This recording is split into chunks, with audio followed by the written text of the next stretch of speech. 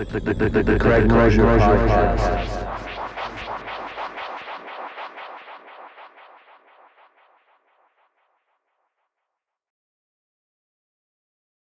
John, how's it going? Good, man. Good to talk to you. What's going on? Not much. We're live now on the podcast. Thanks for joining me on this call tonight. But, yeah, no doubt.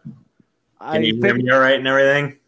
Yeah, could you turn your volume up a tiny bit? It seems a little quieter than normal. Yeah. Let me try on my kid's laptop. So. Well, that sounds good. I mean, if you moved closer, that just works. But I figured we'd start off talking about 2020 because this will be one of the last episodes of the year. And it's been crazy, man. It's been a crazy year. No doubt. I mean, it seems a little redundant at this point, but just true as it can be. You know what I mean? Yeah, and I know for you, you seem to post things on Facebook a lot that are, I don't know, I wouldn't call them controversial necessarily, but they get in this day and age, they get you kicked off quite a bit in Facebook jail. Yeah, well, they have free reign to do whatever they want with their what do you call them, the conditions. It's not like freedom of speech. They get to restrict it, and they've basically chosen not only chosen what their restrictions are going to be, but they continuously move the goalpost on that as well. So like last time I got kicked off for writing the word cracker. Oh, you got kicked off for that? Yeah, I got kicked off for saying cracker about the Paul brothers, and they were talking about setting a fight between the Paul brothers and the Diaz brothers, and I said I'd watch those crackers get their ass kicked, and they kicked me off for that. Yeah.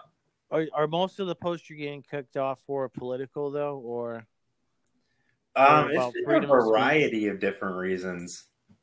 Yeah, I've also had people try to get me fired from my job and shit over Facebook too, which is funny. Wow. Yeah, that's people really take messed that up. Shit way too seriously. Yeah, I think that's really what the problem is with the politics. The last two elections is social media makes it seem like a way bigger deal than it is. Well, I think Yep. Trump getting elected, basically, a lot of people decided that they were going to draw a line in the sand, and then once again that line in the sand gets moved back continuously. Because I'm not a Trump supporter, I'm not a Republican. If I could not fucking follow politics and be involved in it at all, I wouldn't. I wish I didn't even have to fucking go vote. That's pretty much what I do. Is I'm just a strict independent. I hate both parties, and I think they're both stupid. And right. I mean, I voted for Jorgensen in the main election. I voted for Sanders in the Democratic primary. I mean, I don't think any candidate's perfect, but I'm not gonna, set in stone. I'm this or I'm that. It's funny. Right. You can see it in rap now too. It's like if you're not a Democrat in rap now, they're like, "Oh, you don't even have a place in rap anymore." It's like, what? Right. Well, basically, your freedom of speech was taken away because of social media. Right. And people get like we were saying, too wrapped up in it to the point where it becomes their voice and their life. And I mean, I've even been guilty of that before. I mean, the shit is fucking addictive. You find yourself looking at it like, why am I even fucking looking at this right now? Right. And most of it's negative. You don't see a lot of positive stuff on there anymore either. Yeah, that's true. I think with the politics, it's just a lot of people are followers, and they just have nothing really to. I don't know. A lot of people need guidance, or they have no idea how to live their life, and so politics has replaced religion, basically. Like if you're this type of person, join this party. If you're this type, join this other one. Right. Well, also, people based on their religious affiliations will be part of a party too. Like I have I'm Irish, so I have Catholic family that are Republicans just because they're Catholic or whatever. And, you see people who are like, part of this religion or that religion who go to a certain thing. And a lot of times I think the political parties use that against them. They say, oh, like you see topics like they're really never going to, like, you're never going to see laws change on certain things, like abortion and stuff like that. But you see politicians like, Republican politicians say, oh, I'm against abortion. Well, when have they ever really gone after it that hard? It's just one of those things where I think politicians manipulate and pull the puppet strings on people without them so much realizing it. Yeah. And well, when you were talking, it actually reminded me of when I guess Biden said something like, if you don't vote for me, you ain't black. Right. Yeah, I remember. And it's like, if Trump said that, people would go absolutely nuts. Right. But, it's kind of fucked up, but that's his mindset. That's what he thinks. It's not anything new. I mean, basically, that's the way Democrats have thought for a long time, is that if you're a certain race, you have to vote for them. I think they were shocked, because they've been pushing more towards like the socialism side and stuff. I heard that Trump won Florida because the Cubans were voting for Trump because they came from Cuba where Castro was president, and, you have communism, and they were fleeing that. And then, Trump once again was able to kind of use the puppet strings and be like, hey, they're pushing towards this. So, the Democrats thought, oh, this is a group that's always going to vote for us. And they were a little surprised, like, oh, they were able to flip that coin this time around. And it's crazy that they even break it up into that, like, oh, this, like a demographic, like these people vote for us. And, really? Yeah. I thought we were trying to push away from racism. I mean, you're talking about this certain group of people has to think a certain way. That seems like the epitome of racism to me. I don't know. Well, what I just thought of too is I heard someone mention this on a podcast not too long ago. It's like that people forget that like 20 or 30 years ago, when gangster rap was a big deal and like censorship and parental advisory music. Yeah, there was a lot of Democrats, Tipper Gore and Al Gore, yeah, that were like driving a steamroller over a bunch of hip hop CDs. Right. Yeah, that famous clip from like the Bone Thugs track, like, we're not against rap, we're not against rappers. Oh yeah, we're against thugs. And they didn't get it either. They didn't get what they were trying to fucking say. They'll go back now and say they did. You have people like Kamala Harris saying she listened to Tupac in college, but then you find out she was in college in like the 80s when Tupac wasn't even rapping. Oh, really? So. Yeah, well, I think we've pretty much witnessed like a mass brainwashing, definitely in this last year, maybe in the last few years. But I mean, they definitely amped it up this year because of the election. Right.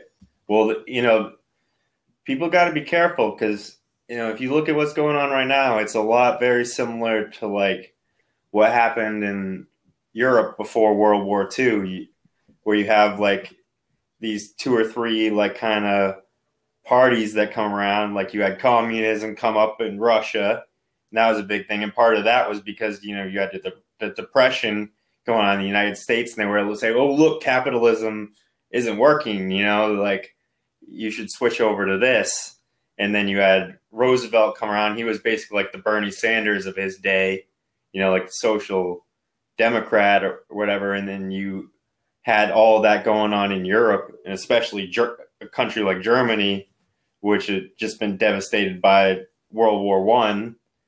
And they were actually going through a depression too. Like our depression affected Europe as well. It didn't just affect us. So it was the perfect breeding ground for a guy like Hitler to come around and, pull those puppet strings. So you got to be careful because you never know, like, what could end up happening. You got to remember that you got to think for yourself and not necessarily go along with the crowd. Yeah, and there's actually Holocaust survivors that's like speaking out and trying to remind people that happened really not too long ago, and it could happen again. Oh, totally. And it's the same political concepts. We haven't really had anything crazy new come out since that era. You had communism, you have democracy, and you have socialism, which is basically like a cross between democracy and communism. And that was basically all came up with to replace the monarchies in Europe, so what you're seeing these politicians talking about today, it's not anything crazy differently from what people were talking about back in the 40s and 30s and shit. Right. And even back then in the 30s, there's like videos I've seen where they talk about how they were brainwashing and manipulating people in movie theaters. Oh yeah, for sure. By flashing things on the screen. If they could do that back then, why would people think they can't do it? They didn't have Facebook back then. Yeah. Exactly. Now they know everything about you because you're telling them everything. Right. They can look on your page and find everything that you do and everything that you like. Yeah, they've always used technology against us too. You're right. Like back in the 30s, that was when film had just gone from being silent to, you actually being able to hear audio in film, and then color came about, and Goebbels, who was one of Hitler's right-hand man, was actually a film producer too, and he made propaganda films, and these German people who were basically fucking farmers and shit would go into a fucking movie theater and see these, images being pushed in their face of like glorious Germany and all this shit. And that's how they got them, that's how they fucking brainwashed them. And now it's a lot more subtle. And like you said, you have the information hijacking that's going on, where they basically, like Google and all those companies, they have all your information. I mean, what was crazy is last time I got kicked off Facebook, I downloaded a non-censored app, like a version kind of like Facebook or Twitter, but it's not censored. And like right after I downloaded that, my ban was rescinded from Facebook and I was allowed to be back on Facebook. It was like they knew that I had downloaded that app and they were like, maybe we should let him back on. Right. We don't want to lose him and all of his information. Right. Exactly. So do you believe in like conspiracy theories, or like, like there's weird things going on? It depends on what you're talking about. I mean, if you're talking about like conspiracies within the government, I'd say yes. You're talking about flat Earth or something, I'd say no. Right. But you do have a mind open for I have an open mind, as long as it's realistic and it doesn't take a huge jump to conclusion. Like that's my biggest problem with conspiracy theories, is where you have to kind of take this little bit of evidence and then make a leap while simultaneously ignoring all the other evidence to the contrary that's over here. Yeah. But there's been conspiracy theories that have been proven true. Yeah. Like the Gulf of Tonkin, the reason we got into the Vietnam War, they basically, like there was 2 incidents that happened within a couple of days involving ships getting shot at, and one of them ended up being complete bullshit. And once the CIA or FBI or whatever declassified all of it, it was seen that it was complete bullshit. They just, wanted a reason to get into that war. So yeah, the shit happens for sure. Yeah, I mean, they were going to do that with Cuba. They were going to kill a bunch of people and blame it on the Cubans. Right, I heard about that too. JFK was president. Yeah, they were going to like kill Americans, basically. It was like a false flag, basically. And I think Kennedy maybe shot it down or something like that. Yeah, I mean, plus, like with Charles Manson, he was part of a program. I can't think of what it is right now, but they were freaking dosing people up all the time on large amounts of LSD. You're talking about MK Ultra? Yeah, exactly. Yeah. Yeah, I mean, if people look into that, there's so many crazy things that happen. You should watch a show that I watched called CIA Declassified, and you'll, like I said, like every 30 or 40 years, stuff gets declassified, and you can actually see where they were shady as fuck. Like, you know, I'm sure they don't declassify everything, but. Well, that's what's funny, how people like have so much belief in these political people when, I mean, they're all friends. Right. And when have they ever done anything for any of, like, right? They don't care about anyone. They meet up and like hang out or like go to dinners and I forgot what I was gonna say. But I mean, I've been saying for like 20 years that elections are rigged and that they're all friends and just. Well, the way I look at it is like this. They're all working together every day. It's like, you know, LeBron James playing a basketball game against, you know, Kevin Durant, but then afterwards they might go to the bar and hang out and have a drinks and pick up girls together. You know what I mean? Like, it's exactly like that. That's a perfect analogy. They might disagree on certain things, but when it boils down to it, they're homies at the end of the day, and we're just the people in the fucking bleachers that bought the ticket. You know what I mean? We don't fucking mean shit to these people. I was just arguing with somebody, like they were saying, once the Biden gets into office and Democrat-controlled Congress, and hopefully there's like 2 runoff elections in Georgia, and if they win both of those, then they'll have Democrat majority of the Senate as well. And she's like saying that once that happens, everything is going to be fine. You know, like it's once one party controls everything, then everything will be okay. It's, you know, it's a party that's all bad. These other guys are, it's like, you really see it like, you think it's like good and evil. Like these people don't give a shit about you. The Democrats had full control of the president, the White House, the Democrat, and the Senate, when Obama was in office. Until like the last 2 years he was in office, they had full control and they didn't do shit. We still had fucking riots over police killing fucking people. We still had, you know, economic shit going on. We had the banks get fucking bailed out for all their bullshit after they were fucking people, you know, giving them inflated mortgages that they couldn't pay and basically almost pushed in another fucking depression. You know, it's like these same people were all in control then when all that shit was happening too, and shit wasn't hunky-dory then either. But people seem to kind of forget that, you know, maybe, you know, you look at it's like almost insanity at some point. Like you're doing the same fucking thing over and over again. Maybe you should be like, maybe try something else. I don't know. Right. It happens every 4 years. Like people act like if the other party wins, it's the end of the world. And it never is. Everything's always fine. Right. I love the wasted vote argument too. Like that happens every 4 years. If you say you're going to vote for an independent, it's like, oh, you're just wasting your vote, or you're voting for Trump, or, you know, you're voting for whoever's the bad guy. You know, if you're throwing away your vote. And I mean, that's the stupidest fucking argument ever. There's plenty of fucking countries that have 3-way elections all the time. In the state of Maine, we've had 3-way elections plenty of times where all 3 candidates were in a dead heat. Ross Perot was leading the 3-way election between Clinton and George Bush.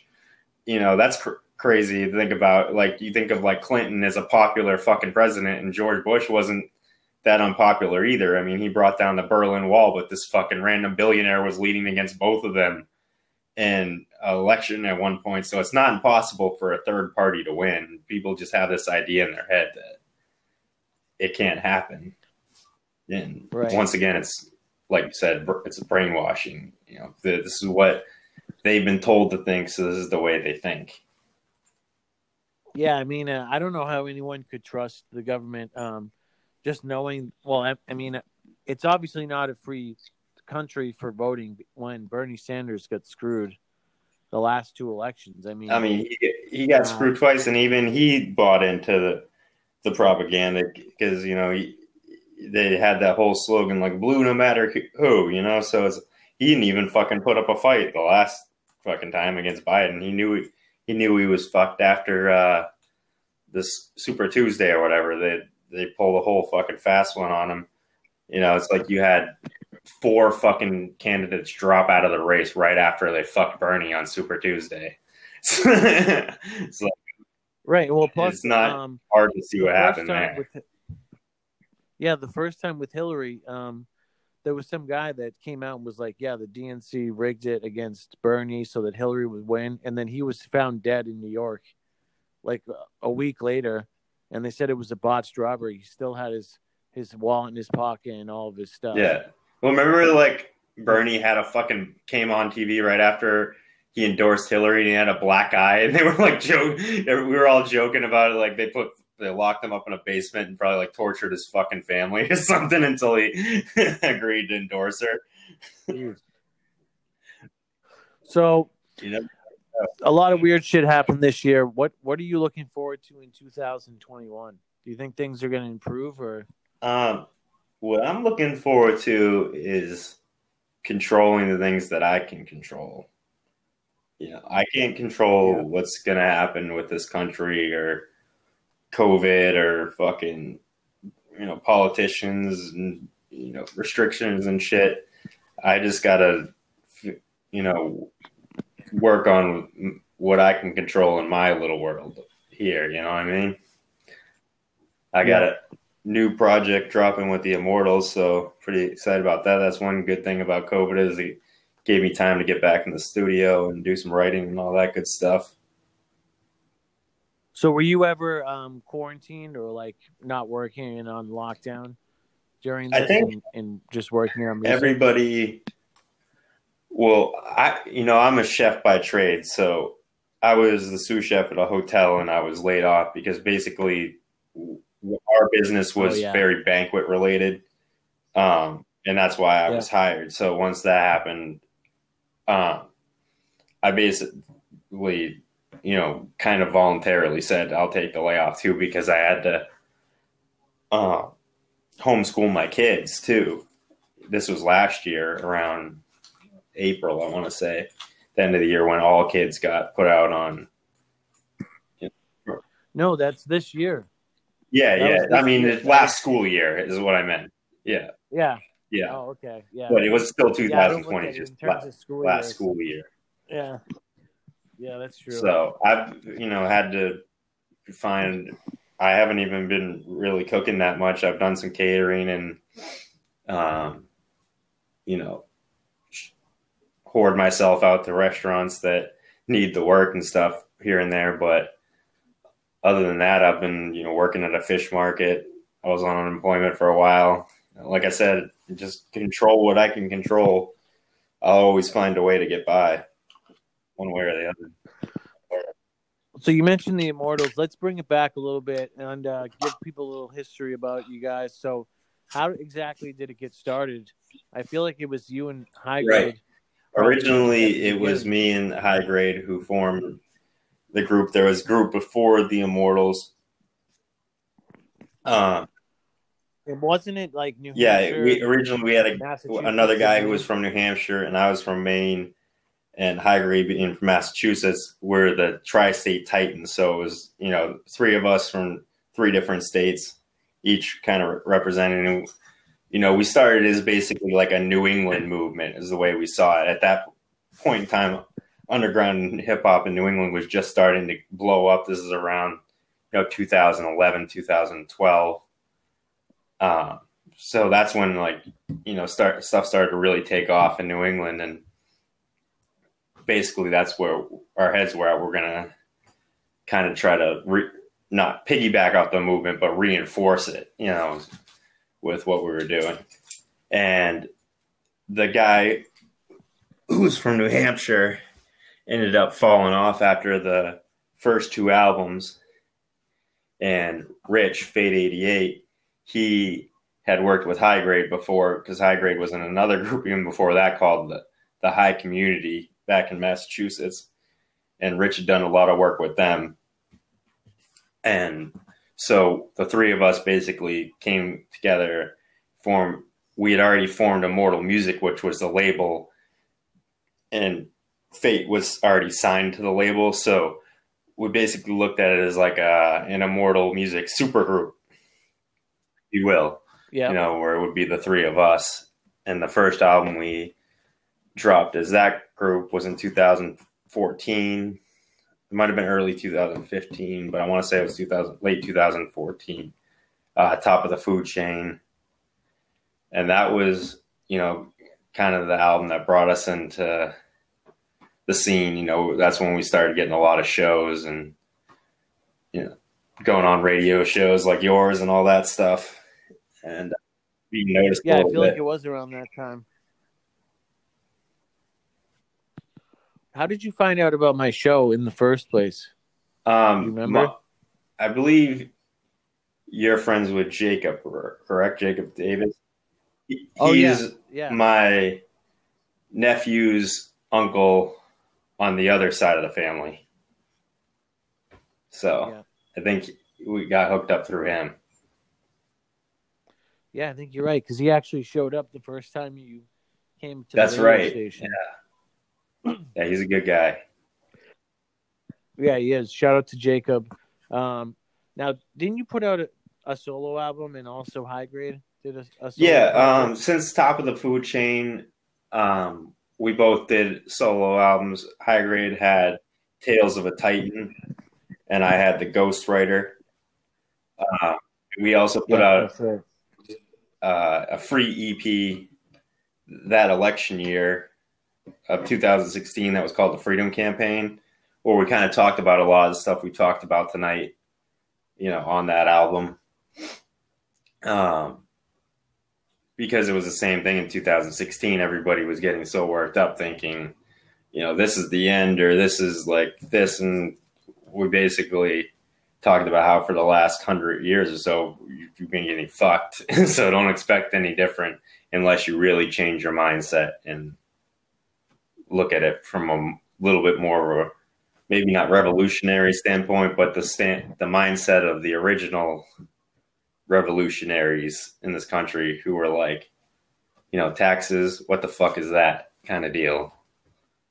You know, you see it like if you read any of these bills that Congress fucking passes, it's like how much they're fucking wasting our money. It's like we all lose 25% of our pay every week so they can fucking piss the fucking money away. You know, yeah. You seem to know a lot about history. Yeah, I've always been into history. That was always my best subject in school. And even when I was in culinary school, I took history classes just so I could get, you know, the good grades and stuff. But I watched a lot of Smithsonian Channel and American Heroes Channel. Those are really good if you want to learn about World War II or World War I or Civil War, any of that stuff. It'll give you a lot of insight on what all the stuff's going on today, I think. Yeah. So, do you have a favorite track that you guys have done on Immortal Music? Ooh, that's a rough one. Like, if someone said, "Hey, can I hear a song of yours?" What would I'd play them something off the new album. So it's kind of, I don't want to get too into it, but for sure the new album is all of our best work. Now, is it completely finished? All of our work's finished on it. We're just waiting on the mix and mastering to get finished and a couple of feature tracks.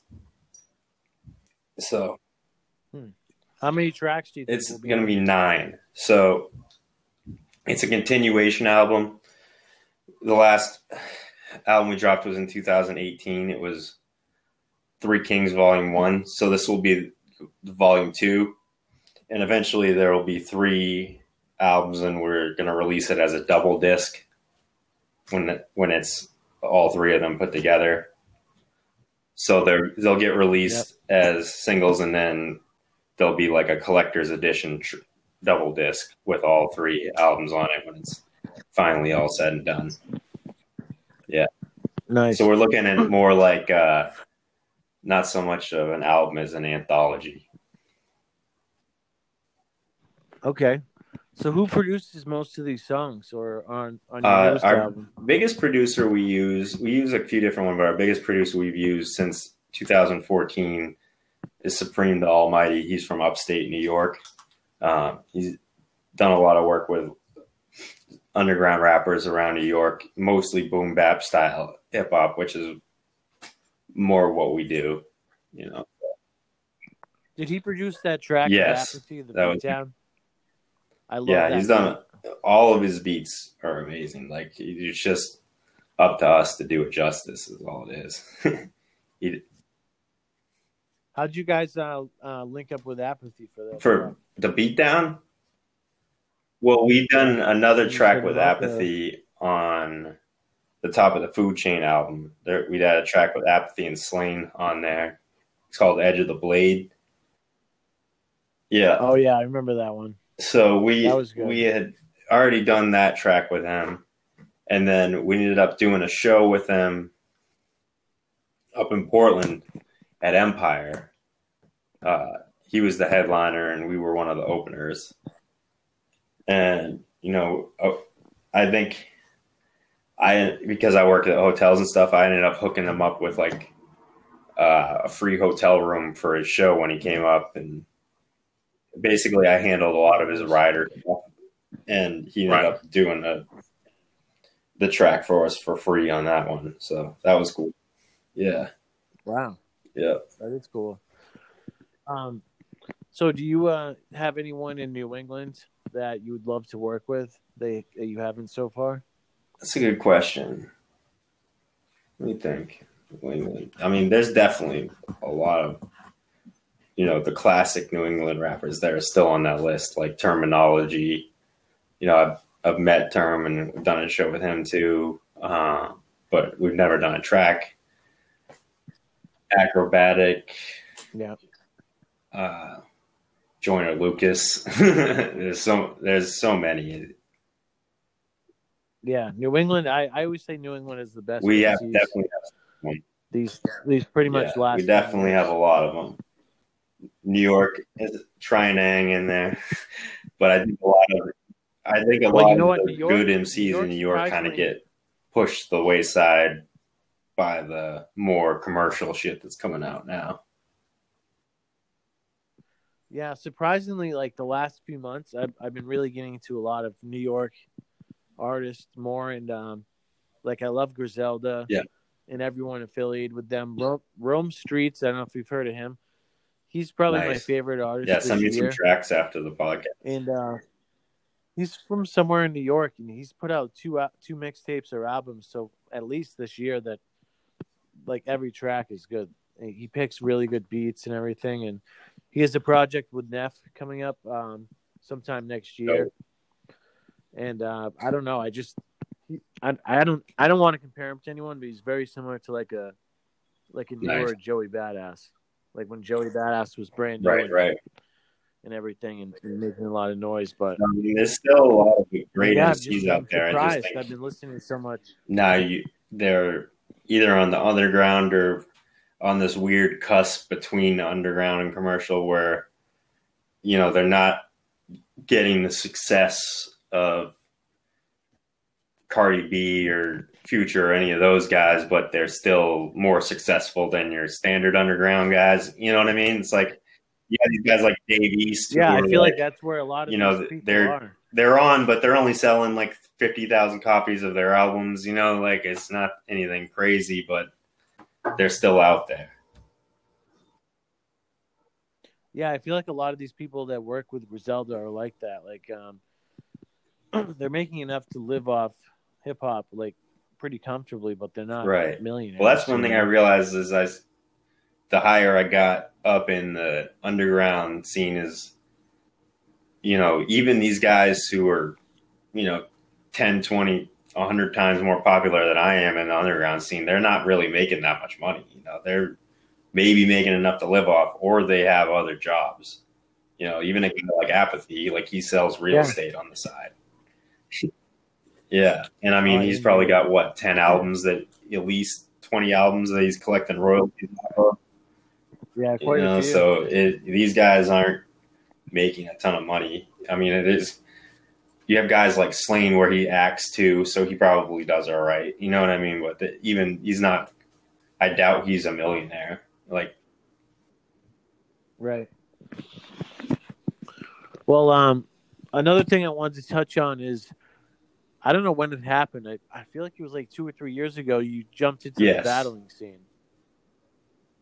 what made you decide to do that? Did you just like enter a battle all of a sudden, like just say, hey, I think I'm going to try this? I started getting more into what happened, the battle rap aspect of it, you know, and I think a lot of it was because I was seeing there's not so much money, or not that I was ever like in it with the idea that I was going to make a ton of money or anything. It's just the music part of it got to the point where that's not what people were really looking for in music and hip hop at that point. Like where with lyricism and stuff, they were more looking for. That's when mumble rap came out and all that shit. And I think maybe my battle rap career was just a protest against that, if you will. Like if rap's going to go in this direction, I'm going to go in this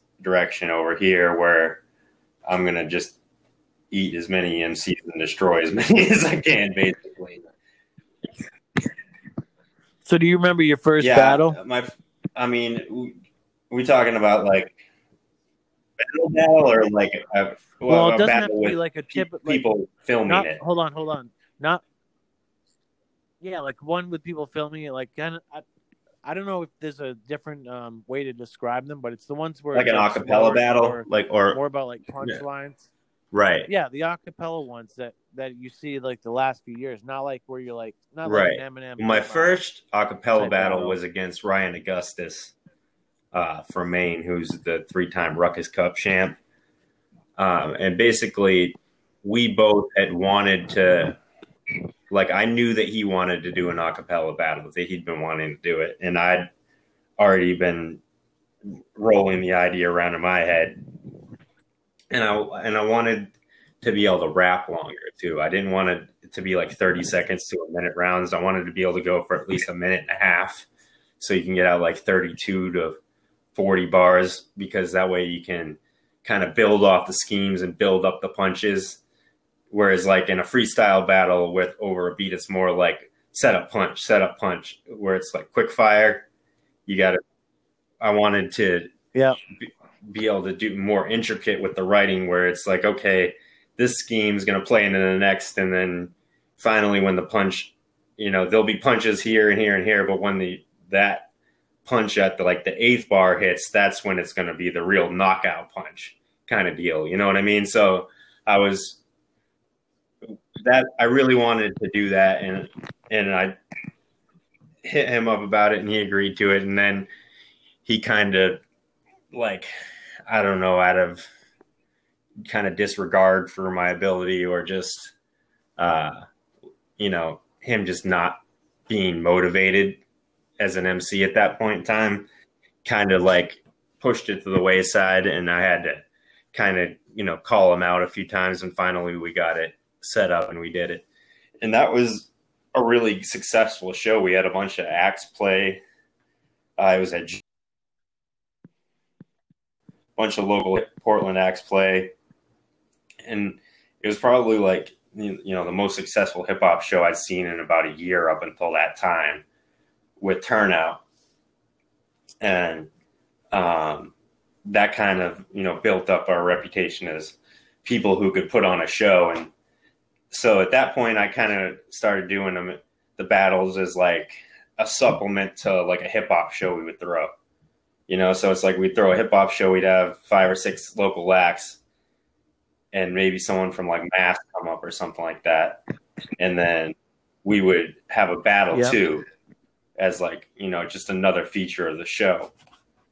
And so I did that for about a year and a half. And then I did a tryout for 413 Battle League in Massachusetts, and my battle was one of the top 2 most viewed battles of that tryout. So that kind of got me, a little bit of a name, to the point where I could book battles in that league and the other leagues around New England. And I've gotten booked a couple times in New York too, which is cool. Got to go down to Brooklyn and battle down there. One of my best battles was in Brooklyn versus a guy named Gator from Oakland. It was a very good back and forth stylistic clash. A lot of freestyle. Do you have a favorite? I'd say that one's probably my favorite, just because it's a great mixture of like everything great in battle rap. Like, you know, you have a lot of heavy punches, a lot of scheming, a lot of lyrical ability.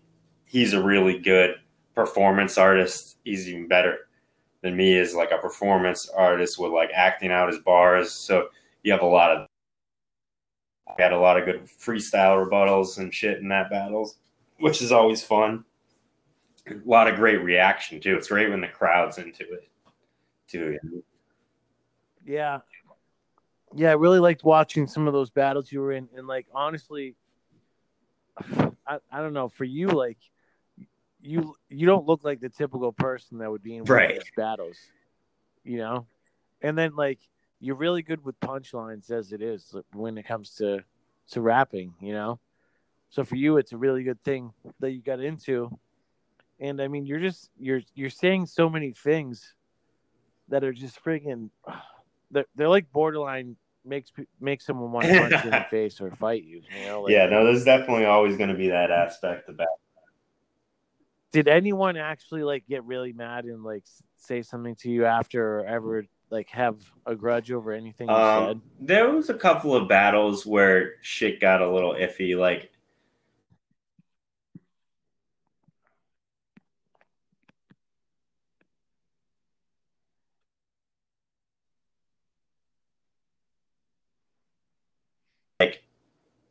I was dissing the guys, like mom, like there was but I didn't realize that till after the battle. So there was tension in the battle that I didn't even realize. Can you repeat that there, you know what I mean? There was a glitch. There was a plane flying over my house. I think that's why, but I couldn't hear you for like that whole answer.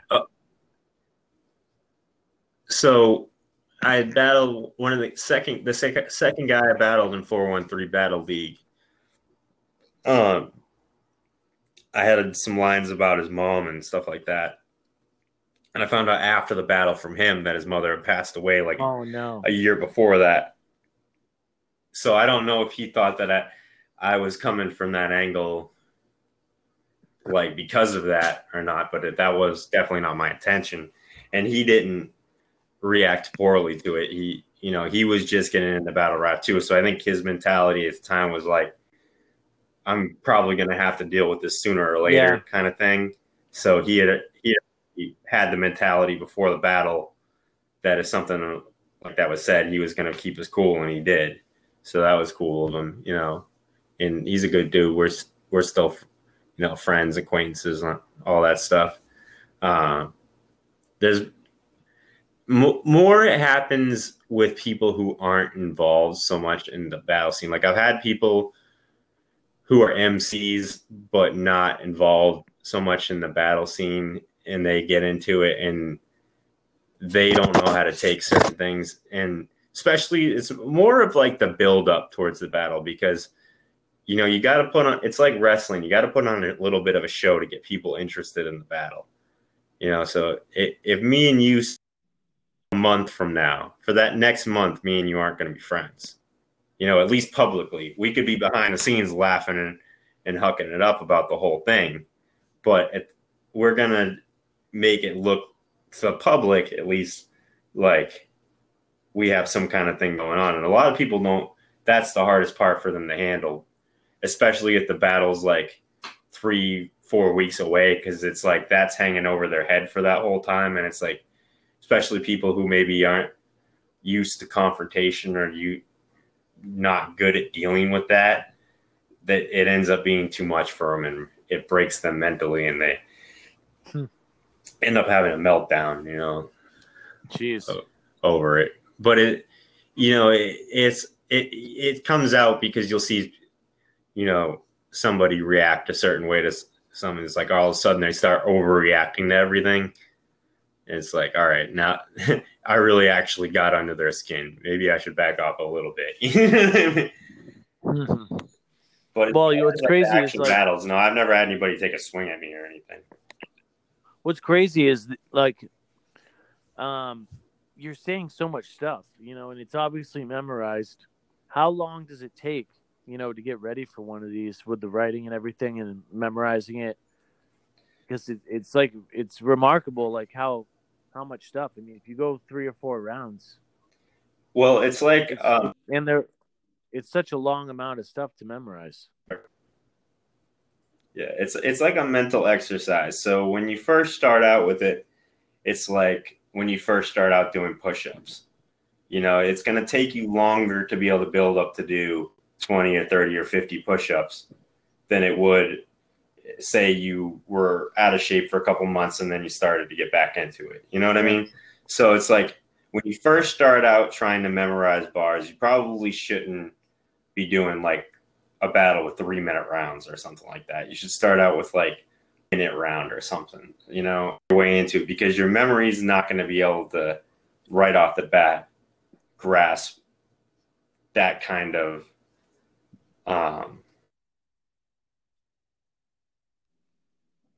memory. So the more you do it, the more that part of your mental state builds up to the point where you can memorize more and more, and it takes less amount of time to do it. Like some of the professional battle rappers, they can write all 3 rounds like the day before the battle and practice them for like 4 hours. That's crazy.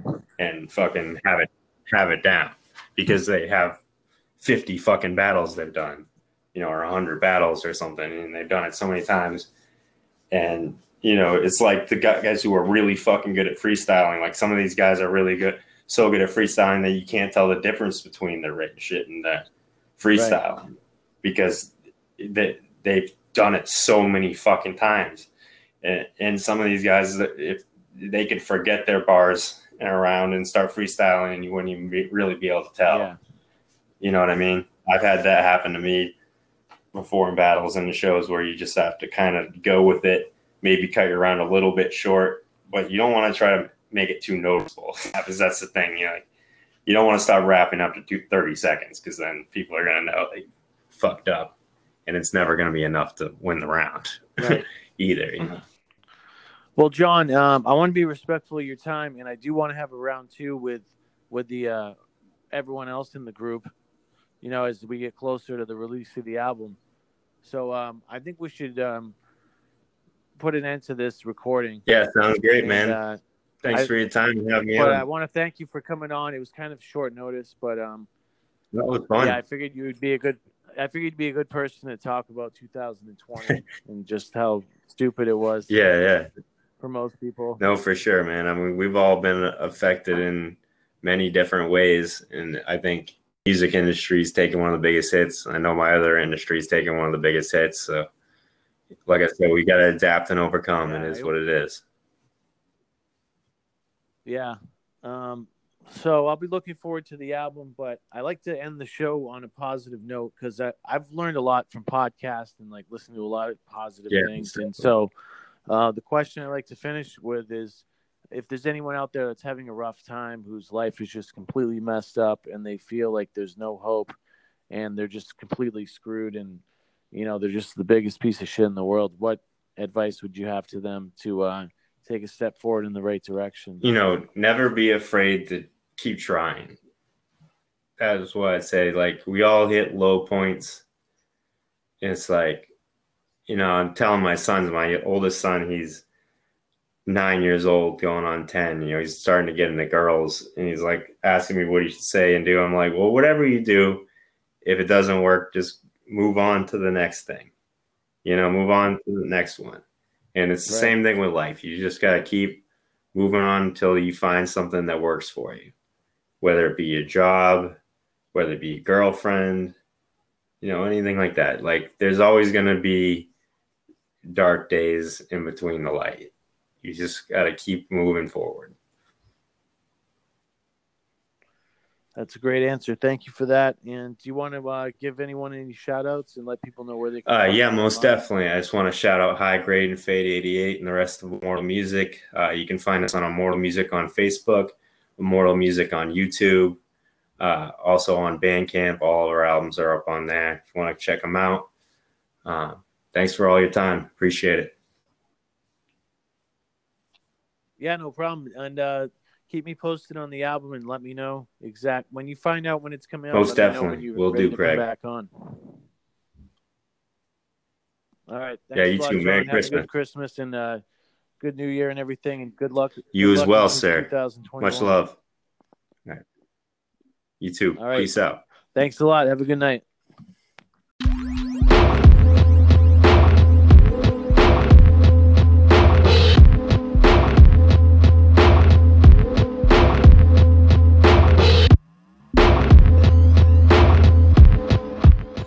The Craig Crozier Podcast.